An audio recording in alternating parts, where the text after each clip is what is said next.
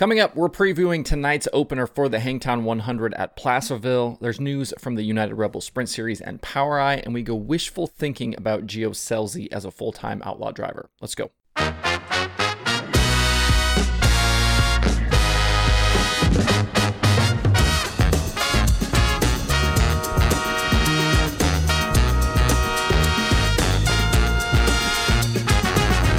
Today is Thursday, November 18th, 2021. Welcome into Dirt Tracker Daily. I'm Justin Fiedler. The USAC Midget West Coast Swing continues tonight at Placerville Speedway for the opening day of the Hangtown 100 weekend. There's a lot to watch for this weekend, including the ongoing championship battle, plus you'll have Kyle Larson and Chase Elliott in the field. Larson is the defending event winner from back in 2019, and he'll be looking to win again at Placerville, a place he calls his home track. The three-day event will feature a format similar to Trophy Cup with prelim feature events Thursday and Friday, each of which will pay $5,000 to the winner. That leads into Saturday's 100-lap main event that will pay $20,000 to the winner.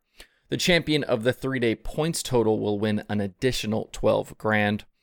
Larson has only made one official USAC appearance this season in a midget at the BC 39 at Indy, which was an event he won.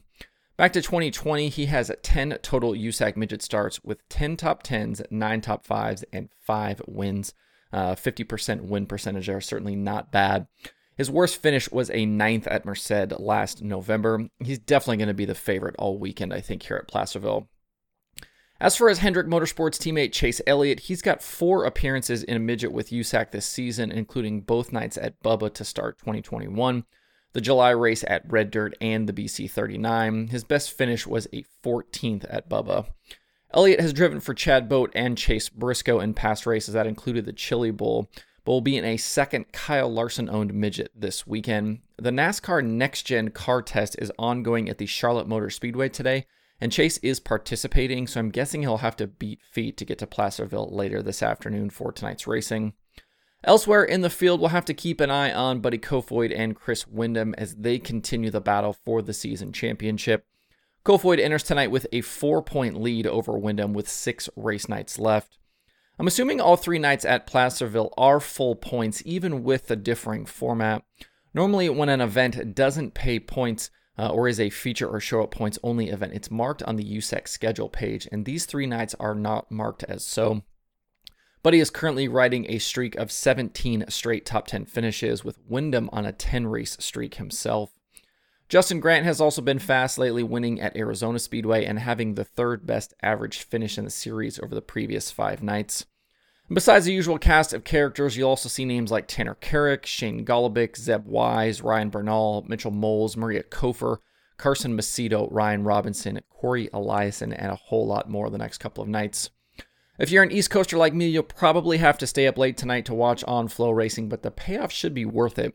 Placerville is a cool little joint that provides some great racing. It's been a busy few weeks and months for Terry Maddox, but his future just got a little busier with the announcement yesterday that he and partner Kerry Gorby have purchased the United Rebels Sprint Series from founder Rick Salem. If you are unaware, the URSS is a 305 sprint car series that races in Kansas and Missouri at tracks like 81 Speedway, Dodge City, and Belleville, Kansas. Maddox, who also owns the 305 Oil Capital Racing Series, will keep the two separate, but said there will be some overlapping events as they try and build 305 racing in the Midwest. On top of this news, it was previously announced that Maddox is taking over ownership of the ASCS from founder Emmett Hahn, and he continues to operate the now 600 series for Micro Sprint. So certainly a lot going on for Terry. In other Midwest Sprint Car Series news, POWRi announced yesterday their intention to start a winged 410 series for 2022. The release says the series will focus on the Missouri Valley area with somewhere between 20 and 35 events for next year, with racing centered around Lake Ozark Speedway. Sounds like there's still a lot of details to work out here, but they will utilize a standard pill draw into qualifying for heat races format. We don't yet know a schedule, the points payout, purses, rules, or who might compete. POWRi currently sanctions National and West Midgets, several sprint car divisions, including War plus Micro Sprint and other action. It'll be interesting to see how this all fits together and plays out. There's already a decent amount of 410 racing in this general area with things like MOA, The IRA comes south once in a while, plus all the weekly tracks, and Knoxville's only really 250 miles from Lake Ozark, for example. POWRi and Kenny Brown, though, must feel pretty good about it, but you have to wonder on the surface if there are enough cars to support more 410 races in this area. We'll definitely have to see how this plays out. For more information on POWRi, visit POWRi.com. That's POWRI.com. I saw somewhere recently where people were talking about their wish list of full-time drivers next season for the World of Outlaws Sprint Car Series. And going through some stats in the analytics section of DirtTracker.com, one driver I'd like to see full-time as an outlaw in the future is Gio Scelzi. I don't think it'll happen next year, as I think the KCP team will continue to kind of run a pick-and-choose schedule. They'll focus on Knoxville a lot and then wherever else they want to race. But hopefully it's something we'll get to see in the future. And I think it's important to remember here that Gio is only 20 years old at this point. But since 2018, Gio has 122 outlaw starts and has gotten better every single year. In limited starts in 2018, 2019, and 2020, his yearly average finishes were 12.33, 12.89, and 12 even. He picked up 2 wins along the way and plenty of top 5 and top 10 finishes. 2021, though, was a sizable leap forward, and it coincided with more starts for Gio than ever before. He appeared 49 times out of a possible 78, which includes the Knoxville Nationals. And even in a year in which he had 3 different crew chiefs, they were Tyler Swank, Bernie Stubgen, and Dylan Buswell, he picked up another win and had 12 top 5s and 29 top 10s. It resulted in his best season-long average finish to date at 9.71.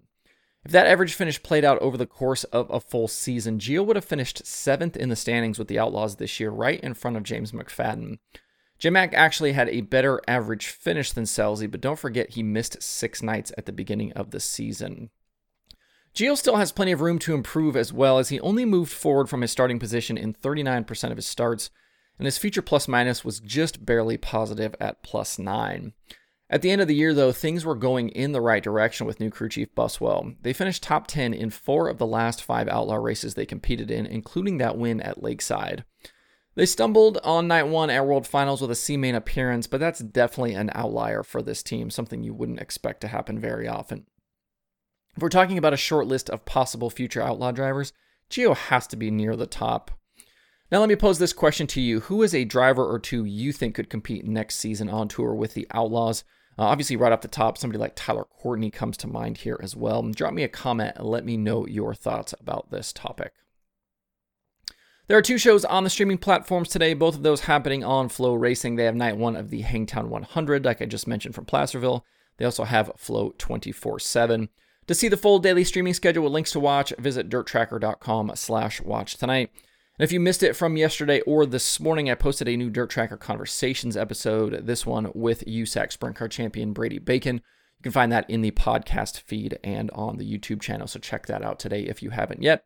That's it for the show today. Hope you have a good Thursday. If you have thoughts about the topics on today's show, please leave them in the comments below or tweet at me. Thanks everybody for tuning in. We'll see you tomorrow for more Dirt Tracker Daily.